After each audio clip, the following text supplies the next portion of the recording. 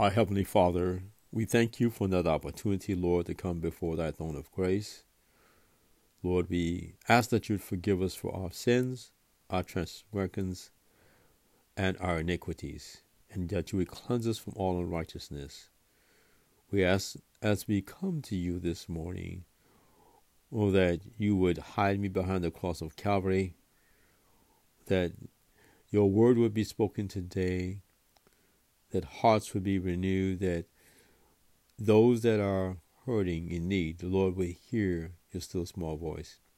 Even now, Lord, we ask that you would send angels to be by my side to strengthen me. And even now that you would send the angel from the throne of grace to lift a live coal from off the altar of sacrifice to place upon my life. Please, Father, give me freedom of speech. Bring to my remembrance those things that you desire that I should speak. And Lord, I ask that you would speak to me, that I would just be an empty vessel.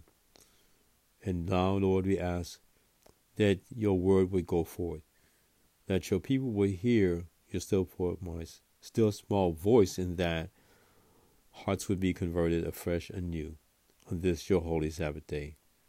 In Jesus' name we pray. Amen. The topic this morning is the addicted brain. Again, the topic for this morning is the addicted brain. Certain habits of men are like luxurious vines. They destroy the trees they decorate. That was a quote by Abraham Lincoln. Habits. We all have them. Habits are our friends when they are good ones. Habits are routines that help us perform multiple tasks with minimal mental effort. They help us repeat safe and effective behaviors and build consistency and security into our lives. In mechanical fashion, we drive a familiar route to work, brush our teeth from front to back, enjoy our daily walk with the dog, twist a certain lock of hair when we are nervous, or put the right shoe on before the left. Family habits such as enjoying meal times together and regular bedtime improve emotional well-being and physical health for all ages. The brain is constantly learning new ways to increase the efficiency with which we perceive and respond to our world. Just as commercial airplanes can fly a perfect course on automatic, pilots freeing the captain to watch for danger and monitor the controls, so habits. The brain's automatic pilot enables us to perform safe, effective routines that help us cope with daily life. At the same time, they free up mental resources for making new decisions and meeting the necessary challenges and changes of an uncertain world.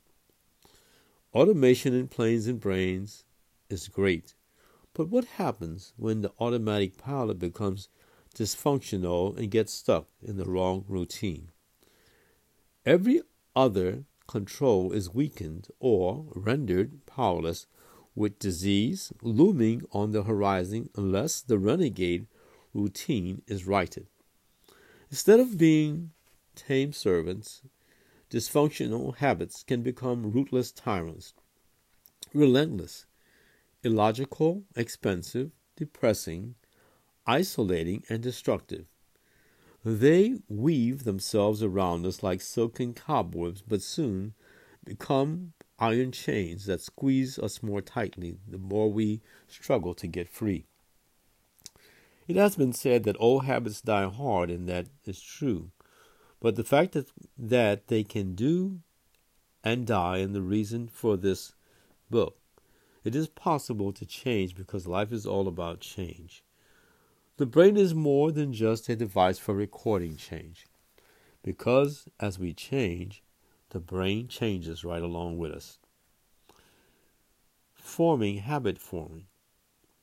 Forming new habits or breaking old ones is one way that the brain changes. Habits can range in intensity from mildly annoying, such as the nervous accountant who keeps his fingernails bitten, to the illogical and uncontrollable, such as the compulsive bulimic or who engages in food binging and purging many times a day. Bad habits can sometimes become addictions. Addiction is viewed in many and varied ways. In the past, the term addiction was used only to refer to the compulsive need for and use of a habit-forming substance, such as heroin, nicotine, or alcohol. Addictions were characterized by drug tolerance and the withdrawal symptoms a user experienced when not using the drug. Sigmund Freud's use of tobacco provides a good example of serious addiction to a substance that's nicotine. Smoking about 20 cigars a day caused Freud to have a serious heart arrhythmia, and upon the advice of a friend he tried to stop, but Freud found the subsequent depression during periods of abstinence almost unbearable. He continued to smoke heavily, despite admitting that it hindered his analytical studies. He later developed sores on his palate and jaw that failed to heal, so he had surgery, the first of 33 for cancer. He complained that he was out of work and could not swallow, yet he continued to smoke. His heart condition forced him to retire, and he eventually had to have his entire jaw removed and an artificial jaw substituted. In constant pain, often he could not speak, chew, or swallow. Yet Freud continued to smoke what a friend termed an endless series of cigars. However, drugs are not the only factor in addiction. Freud's long-term compulsive destructive drug behavior, even after months of abstinence, is truly remarkable, since it takes only 30 hours for nicotine to clear the system. Clearly, a failure to stop cannot be linked to the discomfort of withdrawal symptoms alone. Such conclusions have triggered a broader understanding of the meaning of addiction and what it encompasses. Today, addiction has been more broadly defined to include not only the use of drugs but also persistent compulsive behaviors that are harmful or destructive, characterized by an inability to stop. It is recognized that structural changes take place in the brain when any addiction occurs, whether or not drugs are involved. While most people are aware of the acute short-term withdrawal symptoms with some addictions, they are not aware that there are long-term effects that can last for years. To hope that a recovering addict will be back to normal within a couple of months after treatments is neither realistic nor fair for the addict. Nestner and Landsman in 2001 affirmed that a major feature of addiction is this chronicity. A person can experience intensive cravings for the substance, activity, or behavior and remain at increased risk for relapse even after years of abstinence, especially if they don't develop proper strategies for long-term success. Expanding addictions. The addiction picture is bigger than drugs. Howard Schaefer, who heads the Division of Addictions at Harvard University, asserts that drug use is not a necessary and sufficient cause of addiction. It is improper to consider drugs as the necessary precondition for addiction. A lot of addiction is the result of experience, repetitive, high emotion, high frequency experience. Stanford University psychologist Brian Knudsen agrees it stands to reason if you can derange these circuits with pharmacology or drugs, you can do it with natural rewards too. What is coming up fast as being the central core issue is continued engagement in self-destructive behavior despite adverse consequences, says Stephen Grant of the National Institute on Drug Abuse. The development of an addiction is a process that involves more than drugs and can take place even in the absence of drugs. With this expanded definition, addictions can take the form of not only drugs but food, gambling, shopping, overwork, sex, television, or any other activity that becomes excessive, destructive, or compulsive. This does not mean that all addictions have the same results. Substance addictions involve the introduction of a chemical agent that has varied consequences. Behavioral addictions may involve activities that are in and of themselves normal and even necessary, such as eating or using the internet.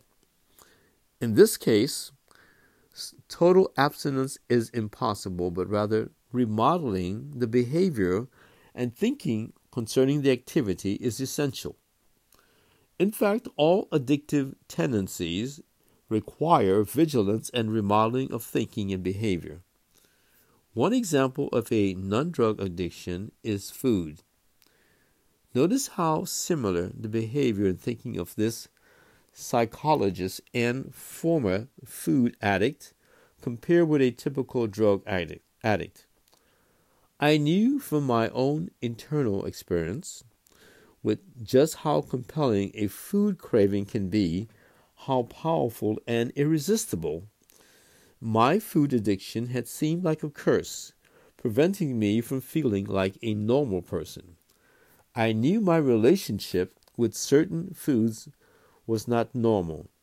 I knew that my thinking and obsessing, planning and boarding, sneaking and hiding resembled the behavior of an addict. They are profoundly different physical, emotional, social, and personal effects of addictions, and they will vary widely with each addiction and person.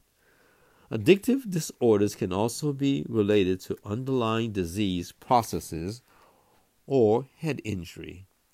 Always work with your physician and get a complete evaluation. While new research points to the marvelous ability of the brain to change, there are points of no return for some brain changes impacted by addiction, especially those involving substances. These changes will vary with each individual. However, the delivered stories show that the hope of recovery can become a reality. The process of addiction. The process of addiction involves 4 stages: experimental and or social engagement in the substance, activity, or behavior. Number 2, problem use, abuse of the substance, activity, or behavior. Number 3, addiction. And number 4, recovery and relapse.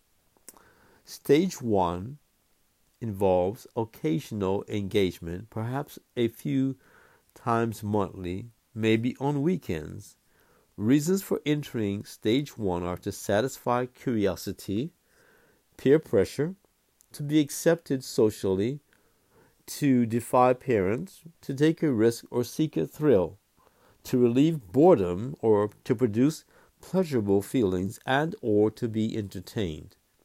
A person in stage 1 feels little or no physical or psychological change in the absence of his or her addictive substance or behavior. Stage 2 involves regular participation in the activity or behavior, either alone or with others.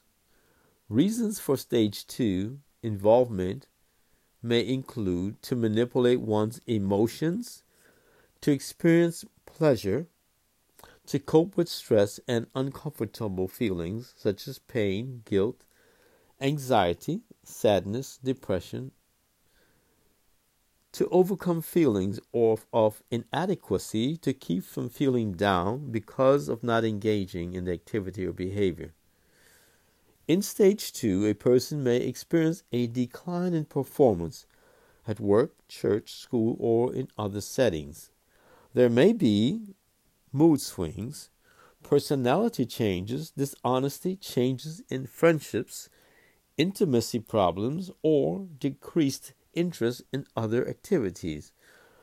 More acting out behaviors may be seen, and all interest is focused on engaging in the activity or behavior. Stage 3 involves frequent, continuous use. Reasons here may include avoiding pain and depression, escaping the realities of daily living, and loss of control over the frequency of engaging in the activity or behavior. The behavior or substance now controls them.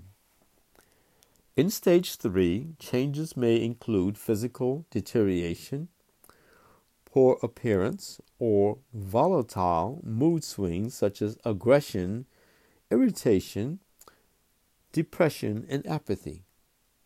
If alcohol and drugs use are involved, there may be memory loss, flashbacks, and or paranoia. In this stage, an addict's most frequent state is pain or discomfort, and engaging in the addictive activity in an attempt to achieve normalcy. Because they are more focused on escaping the pain of withdrawal than on the pleasure of a high, addicts are unlikely to experience euphoria at this stage, but they do experience deteriorated relationships, guilt, shame, remorse, and may even consider suicide. In stage 4, the recovery process, a person may experience a relapse into an old behavior, but that does not mean he or she is doomed to fail.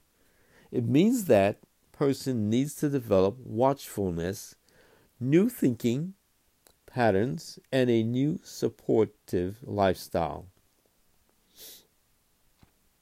This is a growing process that helps the brain, body, and spirit to grow and resolve and to develop new habits.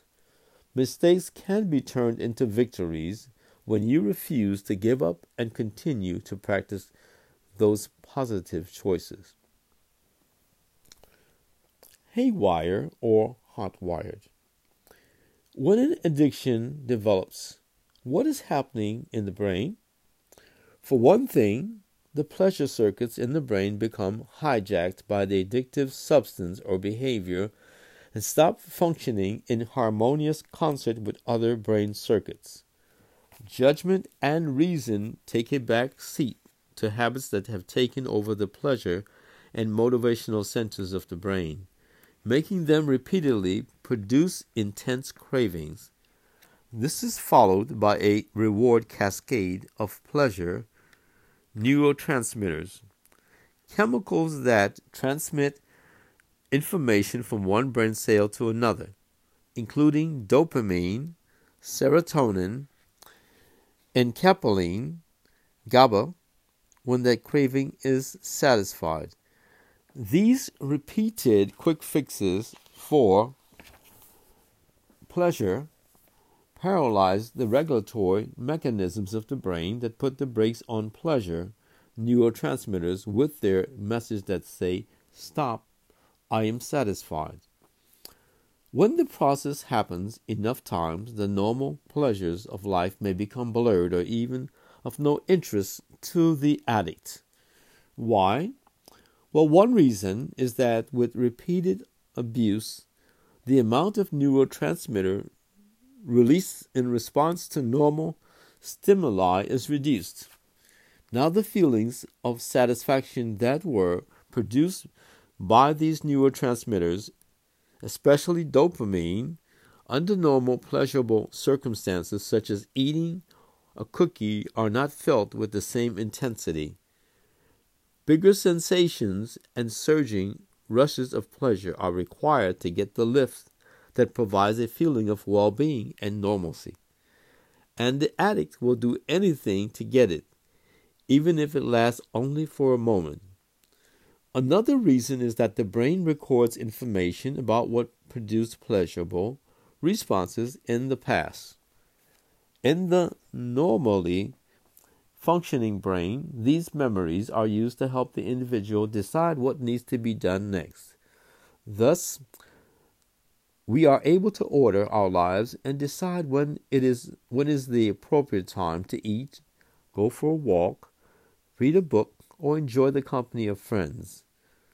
For the addict, the only motivation that exists is to obtain the source of the addiction.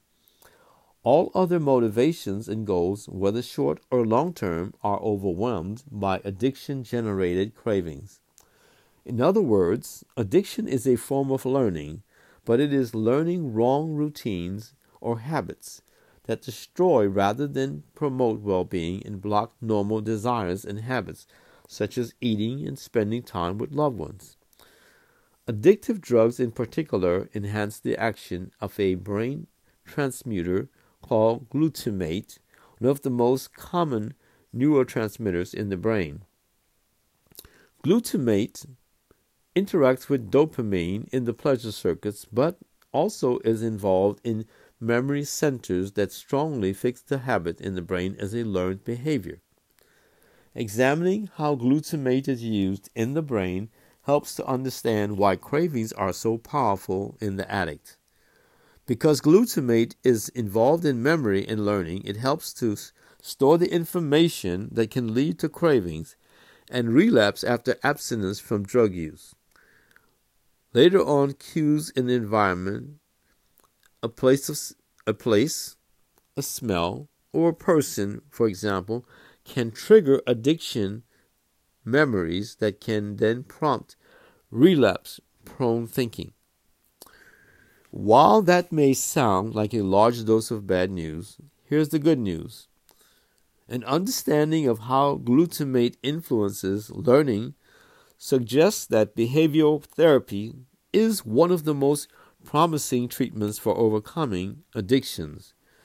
Molecular biologist and addiction specialist Eric Nestler explains that people can unlearn aspects of addiction and relearn new things to do in life by establishing new behaviors that provide an alternative focus.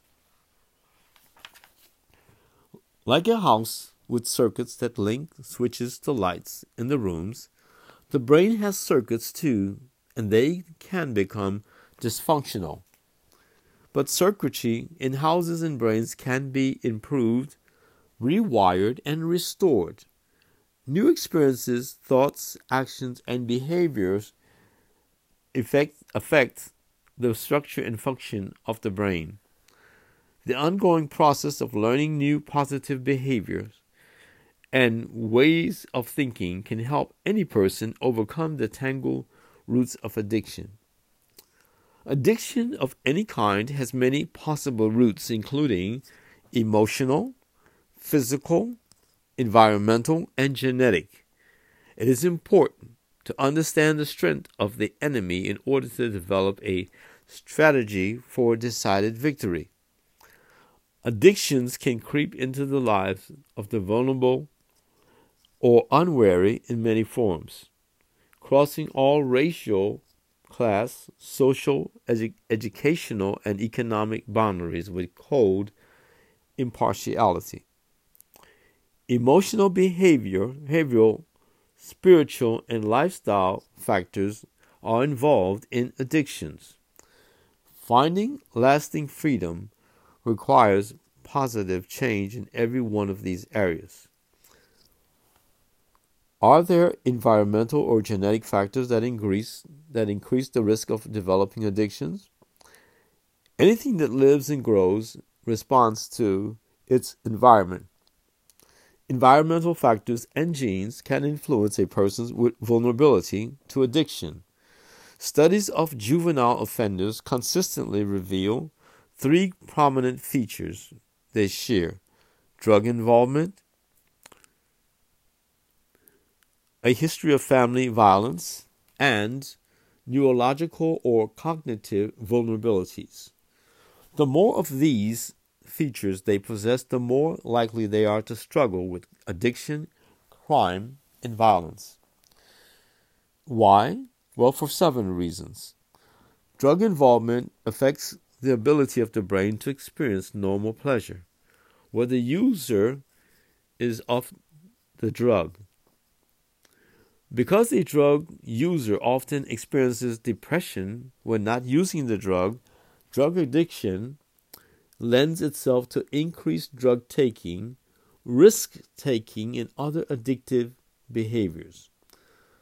Addictive drugs have a profound impact on the brain's reward circuits and increase the likelihood of crime, addiction, and long-term mood disorders. While a person may begin using drugs for many reasons, addictive drugs can create problems where none may have existed before because of what they do to the brain. Second, crime, especially violent crime, is associated with drug use. One study of 85 adolescent criminals showed that 82% were drug dependent. Surprisingly, adolescents comprise only 8% of the population, but commit more than 50% of the nation's crimes.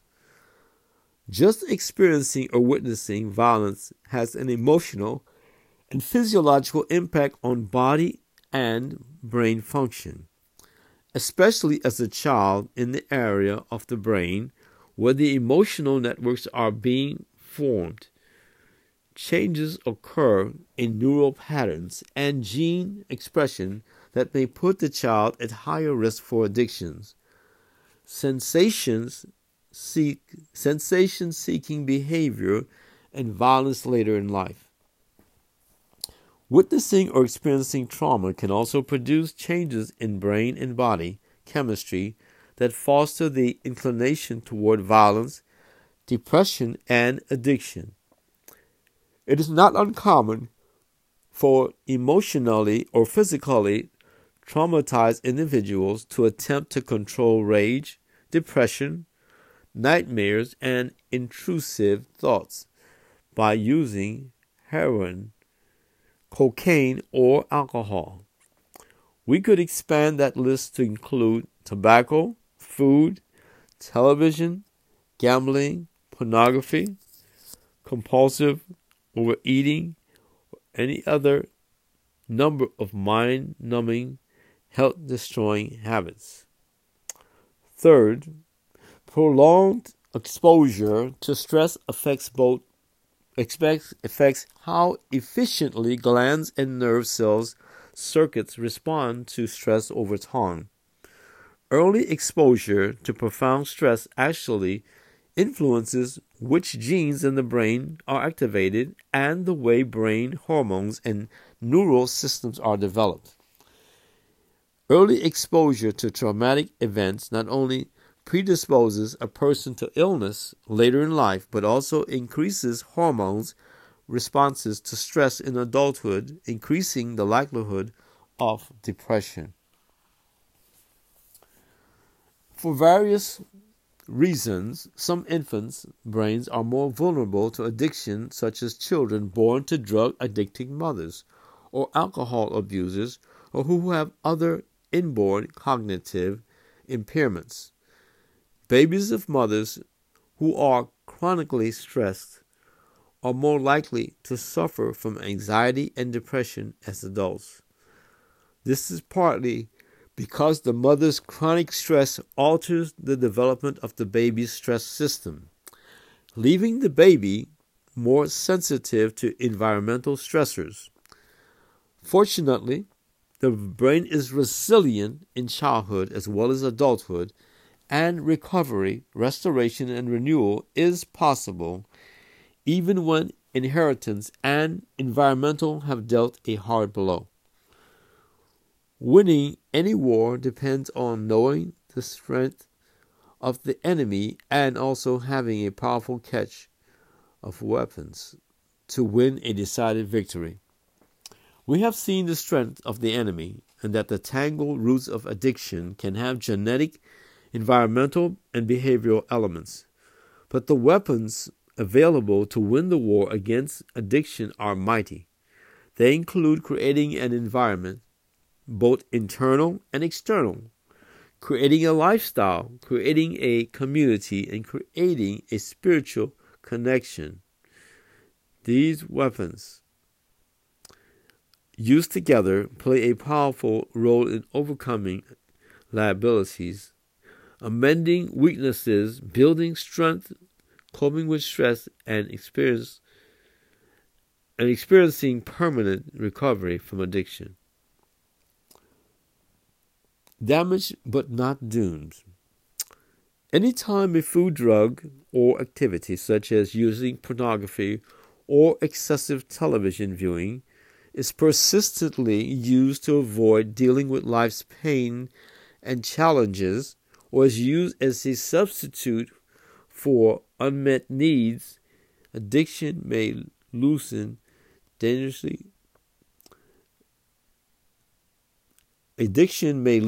dangerously near. But there is a wide difference between vulnerability and destiny.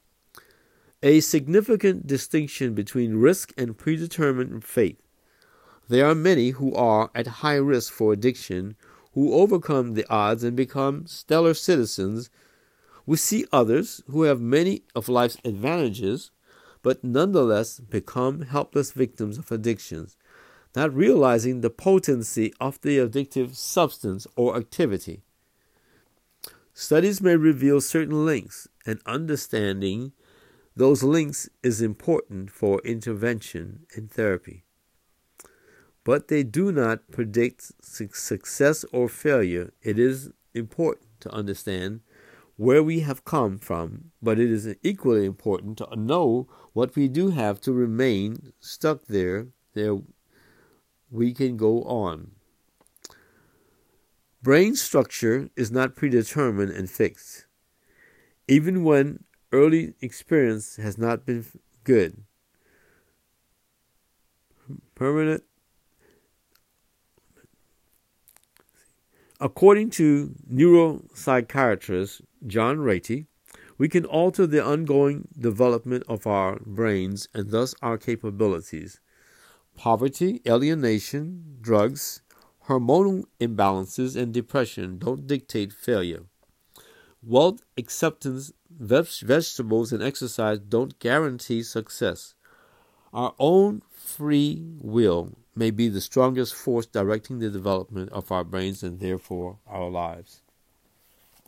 Experience, thoughts, actions, and emotions actually change the structure of our brains.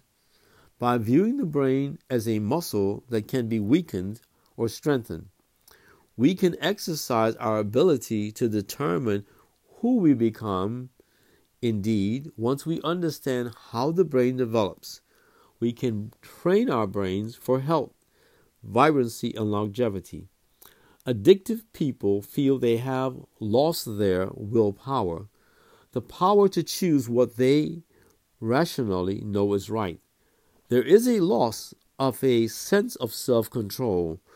Once a person has experienced addiction, changes have taken place in the brain that involve multiple brain circuits, especially circuits involving reward, motivation, drive, memory, conditioning, stress, and self-control.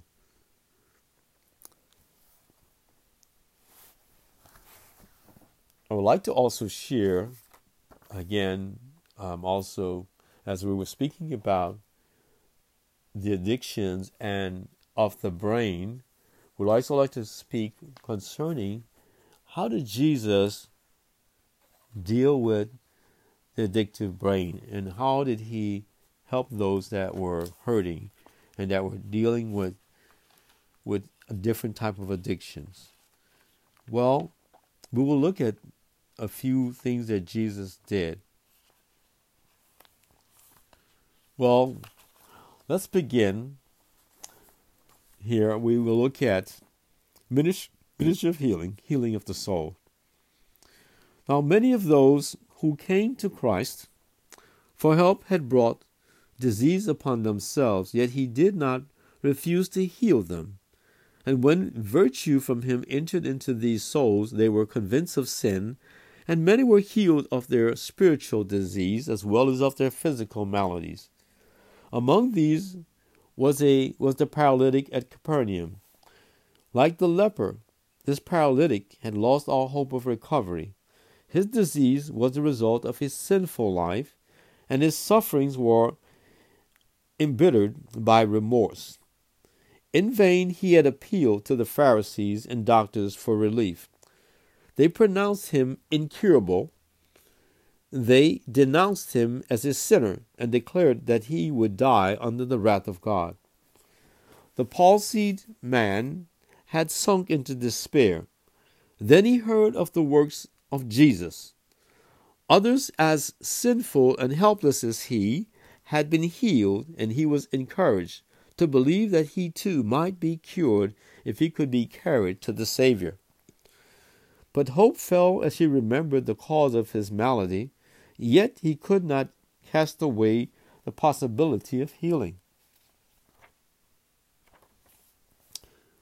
His great desire was relief from the burden of sin.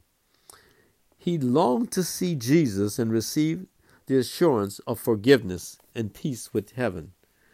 Then he would be content to live or to die according to God's will. There was no time to lose.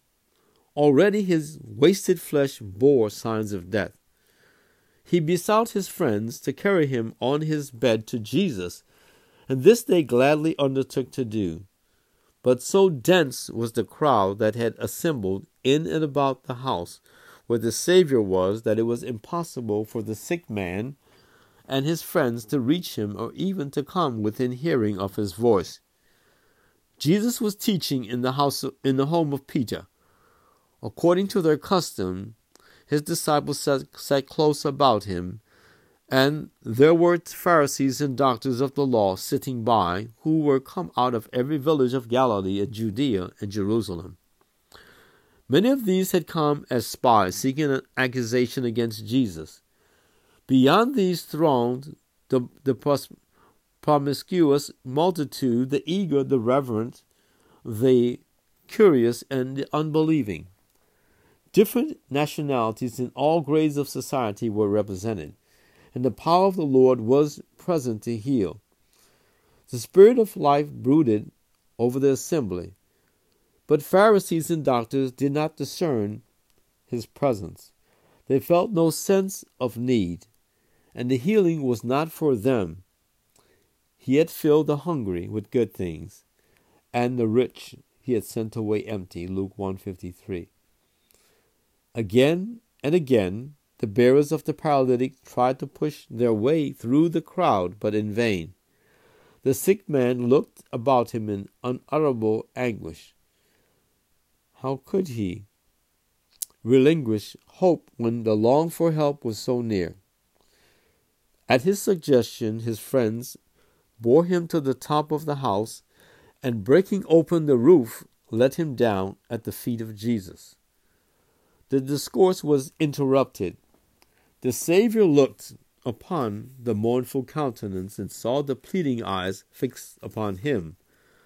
Well he knew the longing of that burdened soul. It was Christ who had brought conviction to his conscience when he was yet at home. When he repented of his sins and believed in the power of Jesus to make him whole, the mercy of the Savior had blessed his heart. Jesus had watched the first glimmer of faith grow into a conviction that he was the sinner's only helper, and had seen it grow stronger with every effort to come into his presence. It was Christ who had drawn the sufferer to himself. Now, in words that fell like music on the listener's ear, the Savior said, "Son, be of good cheer. Thy sins be forgiven thee."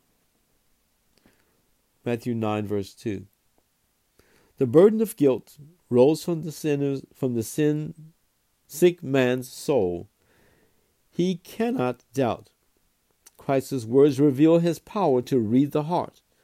Who can deny his power to forgive sins? Hope takes the place of despair and joy of oppressive gloom. The man's physical pain is gone, and his whole being is transformed. Making no further request, he lay in peaceful silence, too happy for words. Many were watching with breathless interest every move meant in this strange transaction. Many felt that Christ's words were an invitation to them. Were they not soul sick because of sin? Were they not anxious to be freed from this burden? But the Pharisees, fearful of losing their influence with the multitude, said in their hearts, "He blasphemeth. Who can forgive sins but one, even God?" Mark chapter 2, verse 7. Fixing his glance upon them, beneath which they cowered and drew back, Jesus said, "Wherefore think ye evil in your heart? For whether is easier to say, Thy sins be forgiven thee, or to say, Arise and walk? But that ye may know that the Son of Man had power on earth to forgive sins, he said, turning to the paralytic, Arise, take up thy bed, and go unto thy house." Matthew 9, verses 4-6. Then he who had been borne on a litter to Jesus rose to his feet with the elasticity and strength of youth. And immediately he took up the bed and went forth before them all, insomuch that they were all amazed and glorified God, saying, "We never saw it on this fashion." Mark 2, verse 12. It required nothing less than creative power to restore health to that decaying body. The same voice that spoke life to man, created from the dust of the earth, had spoken life to the dying paralytic, and the same power that gave life to the body had renewed the heart. He who at creation spake, and it was, who commanded and stood fast, Psalms 33:9, had spoken life to the soul dead in trespasses and sins. The healing of the body was an evidence of the power that had renewed the heart. Christ bade the paralytic, "Arise and walk, that ye may know," he said, "that the Son of Man had power on earth to forgive sins." Excuse me. The paralytic found in Christ healing for both the soul and the body. He needed health of soul before he could appreciate health of body. Before the physical malady could be healed, Christ must bring relief to the mind and cleanse the soul from sin. This lesson should not be overlooked. There are today thousands suffering from physical disease who, like the paralytic, are longing for the message, "Thy sins are forgiven." Thy burden of sin, with its unrest and unsatisfied desires, is the foundation of their maladies. They can find no relief until they come to the healer of the soul. The power which he alone can impart would restore vigor to the mind and health to the body. The effect produced upon the people by the healing of the paralytic was as if heaven had opened and revealed the glories of the better world. As the man who had been cured passed through the throng, blessing God at every step and bearing his burden as if it were a feather's weight, the people fell back to give him room, and with awe-stricken faces gazed upon him, whispering softly among themselves, "We have seen strange things today." Luke 5:26. In the home of the paralytic, there was great rejoicing when he returned to his family, carrying with ease the couch upon which he had been slowly borne from their presence but a short time before. They gathered round with tears of joy, hardly daring to believe their eyes. He stood before them in the full vigor of manhood. Those arms that they had seen lifeless were quick to obey his will. The flesh that had been shrunken and leaden-hued was now fresh and ruddy. He walked with a firm, free step. Joy and hope were written in every lineament of his countenance, and an expression of purity and peace had taken the place of the marks of sin and suffering. Glad thanksgiving went up from that home, and God was glorified through his Son, who had restored hope to the hopeless and strength to the stricken one. This man and his family were ready to lay down their lives for Jesus. No doubt dimmed their fate, no unbelief marred their reality. To him who had brought light into their darkened home.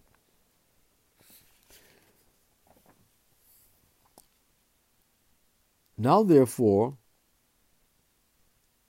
is at Jerusalem by the sheep market a pool which is called in the Hebrew tongue Bethesda, having 5 porches. In these lay a great multitude of impotent folk, of blind, halt, withered, waiting for the moving of the water. John chapter 5, verse 2 and 3.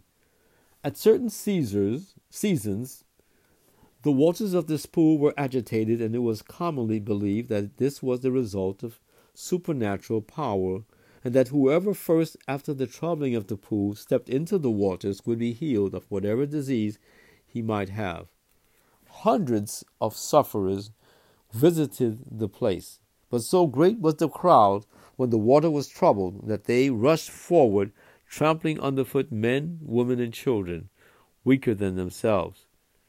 Many could not get near the pool. Many who had succeeded in reaching it died upon its banks. Shelters had been erected about the place, that the sick might be protected from the heat by the day and by the chilliness of the night. There were some who spent the night in these porches, creeping to the edge of the pool day after day in the vain hope of relief. Jesus was at Jerusalem, walking alone in apparent meditation and prayer. He came to the pool of Bethesda. He saw the wretched sufferers watching for that which they supposed to be their only chance. He saw the wretched sufferers watching for that which supposed to be their only chance of cure. He longed to exercise his healing power and make every sufferer whole. But it was the Sabbath day. Multitudes were going to the temple for worship, and he knew that such an act of healing would so excite the prejudice of the Jews as to cut short his work. But the Savior saw one case of supreme wretchedness. It was that of a man who had been a helpless cripple for 38 years. His disease was in a great degree the result of his own evil habits and was looked upon as a judgment from God. Alone and friendless, feeling that he was shut out from God's mercy, the sufferer had passed long years of misery. At the time when it was expected that the water would be troubled, those who pitied his helplessness would bear him to the porches. But as the favored moment, he had no one to help him in. He had seen the rippling of the water, but had never been able to get farther than the edge of the pool. Others stronger than he would plunge in before him. The poor, helpless sufferer was unable to contend successfully with the scrambling, selfish crowd. His persistent efforts toward the one object and his anxiety and continual disappointment were fast wearing away the remnant of his strength. The sick man was lying on his mat and occasionally lifting his head to gaze at the pool when a tender, compassionate face bent over him, and the words, "Wilt thou be made whole?" arrested his attention. Hope came to his heart. He felt that in some way he was to have help, but the glow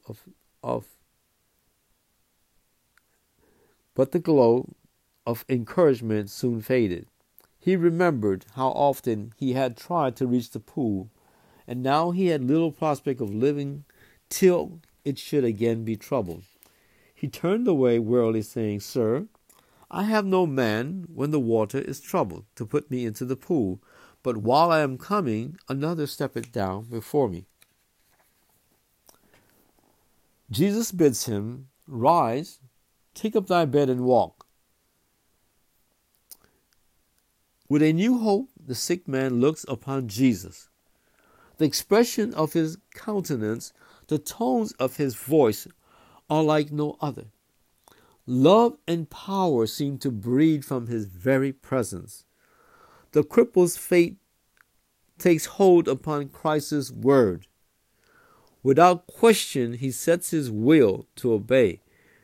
And as he does, his whole body responds.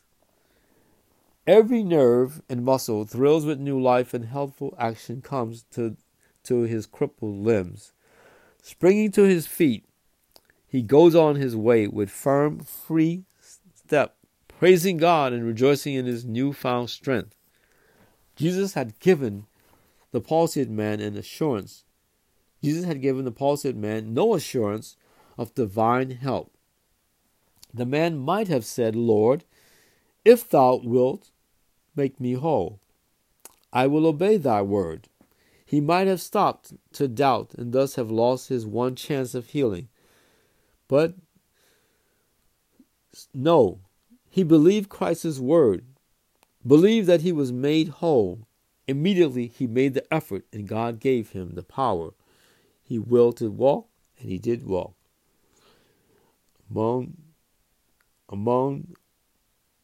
Acting on the word of Christ, he was made whole. Again, acting on the word of Christ, he was made whole. By sin, we have been severed from the life of God. Our souls are palsied. Of ourselves, we see no more.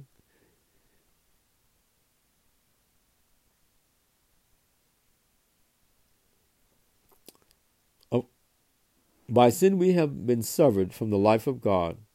Our souls are palsied. Of ourselves, we are no more capable of living a holy life than was the impotent man capable of walking. Many realize their helplessness.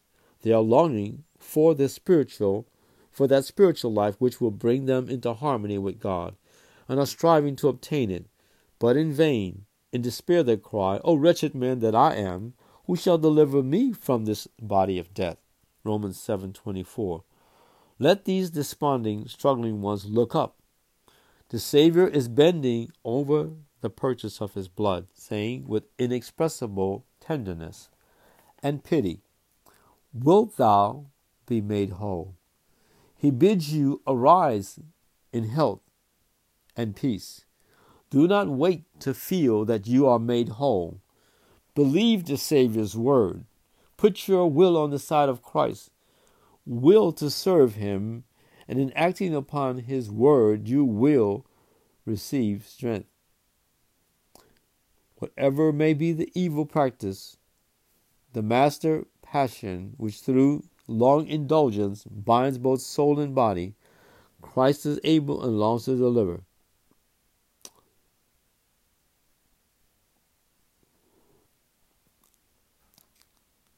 He will set free the captive that is held by weakness and misfortune in the chains of sin.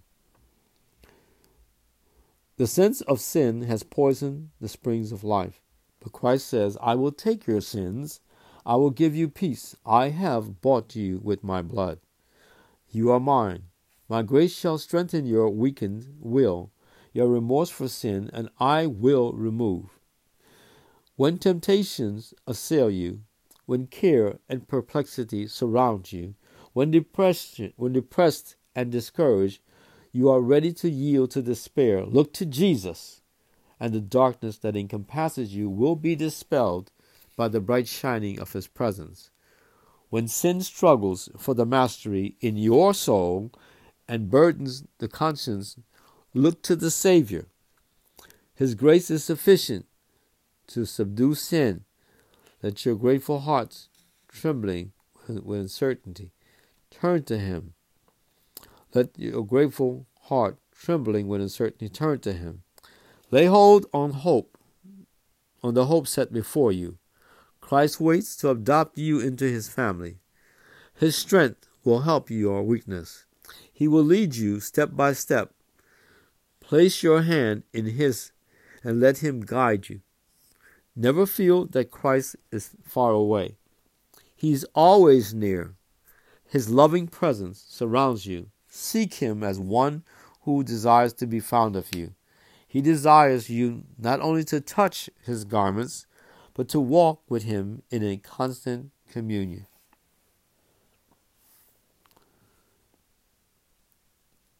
The Feast of Tabernacles had just ended.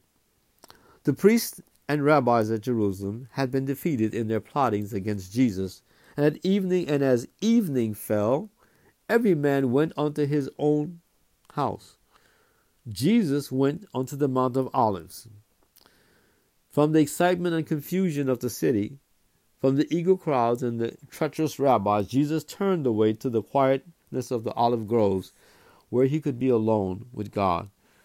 But in the early morning He returned to the temple, and as the people gathered about Him, He sat down and taught them. He was soon interrupted. A group of Pharisees and scribes approached Him, and dragging with them a terror-stricken woman, whom with hard, eager voices they accused of having violated the seventh commandment. Pushing her into the presence of Jesus, they said, with a hypocritical display of respect, "Master, this woman was taken in adultery, in the very act. Now Moses in the law commanded us that such should be stoned, but what sayest thou?" They pretended reverence, veiled a deep-laid plot for His ruin. Should Jesus acquit the woman? He might be charged with despising the law of Moses. Should He declare her worthy of death? He could be accused to the Romans as one who assumed authority belonging only to them. Jesus looked upon the scene, the trembling victim in her shame, the hard-faced dignitaries devoid of even human pity. His spirit of stainless purity shrank from the spectacle. Giving no sign that He had heard the question, He stooped and, fixing His eyes upon the ground, began to write in the dust.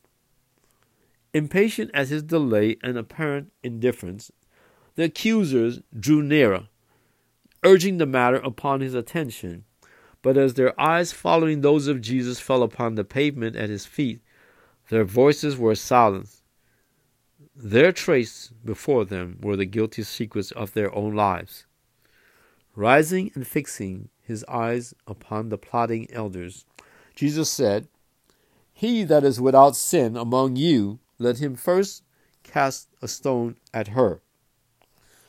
And stooping down, He continued writing. He had not set aside the Mosaic law, nor infringed upon the authority of Rome. The accusers were defeated. Now their robes of pretended holiness tore from them. They stood guilty and condemned in the presence of infinite purity, trembling lest the hidden iniquity of their lives should be laid open to the multitude. With bowed heads and downcast eyes, they stole away, leaving their victim with the pitying Savior. Jesus arose and, looking upon the woman, said, "Where are those thine accusers? Hath no man condemned thee?" She said, "No man, Lord." And Jesus said unto her, "Neither do I condemn thee. Go and sin no more." The woman had stood before Jesus, cowering with fear. His words, "He that is without sin among you, let him first cast a stone had come to her as a death sentence. She dared not lift her eyes to the Savior's face, but silently awaited her doom.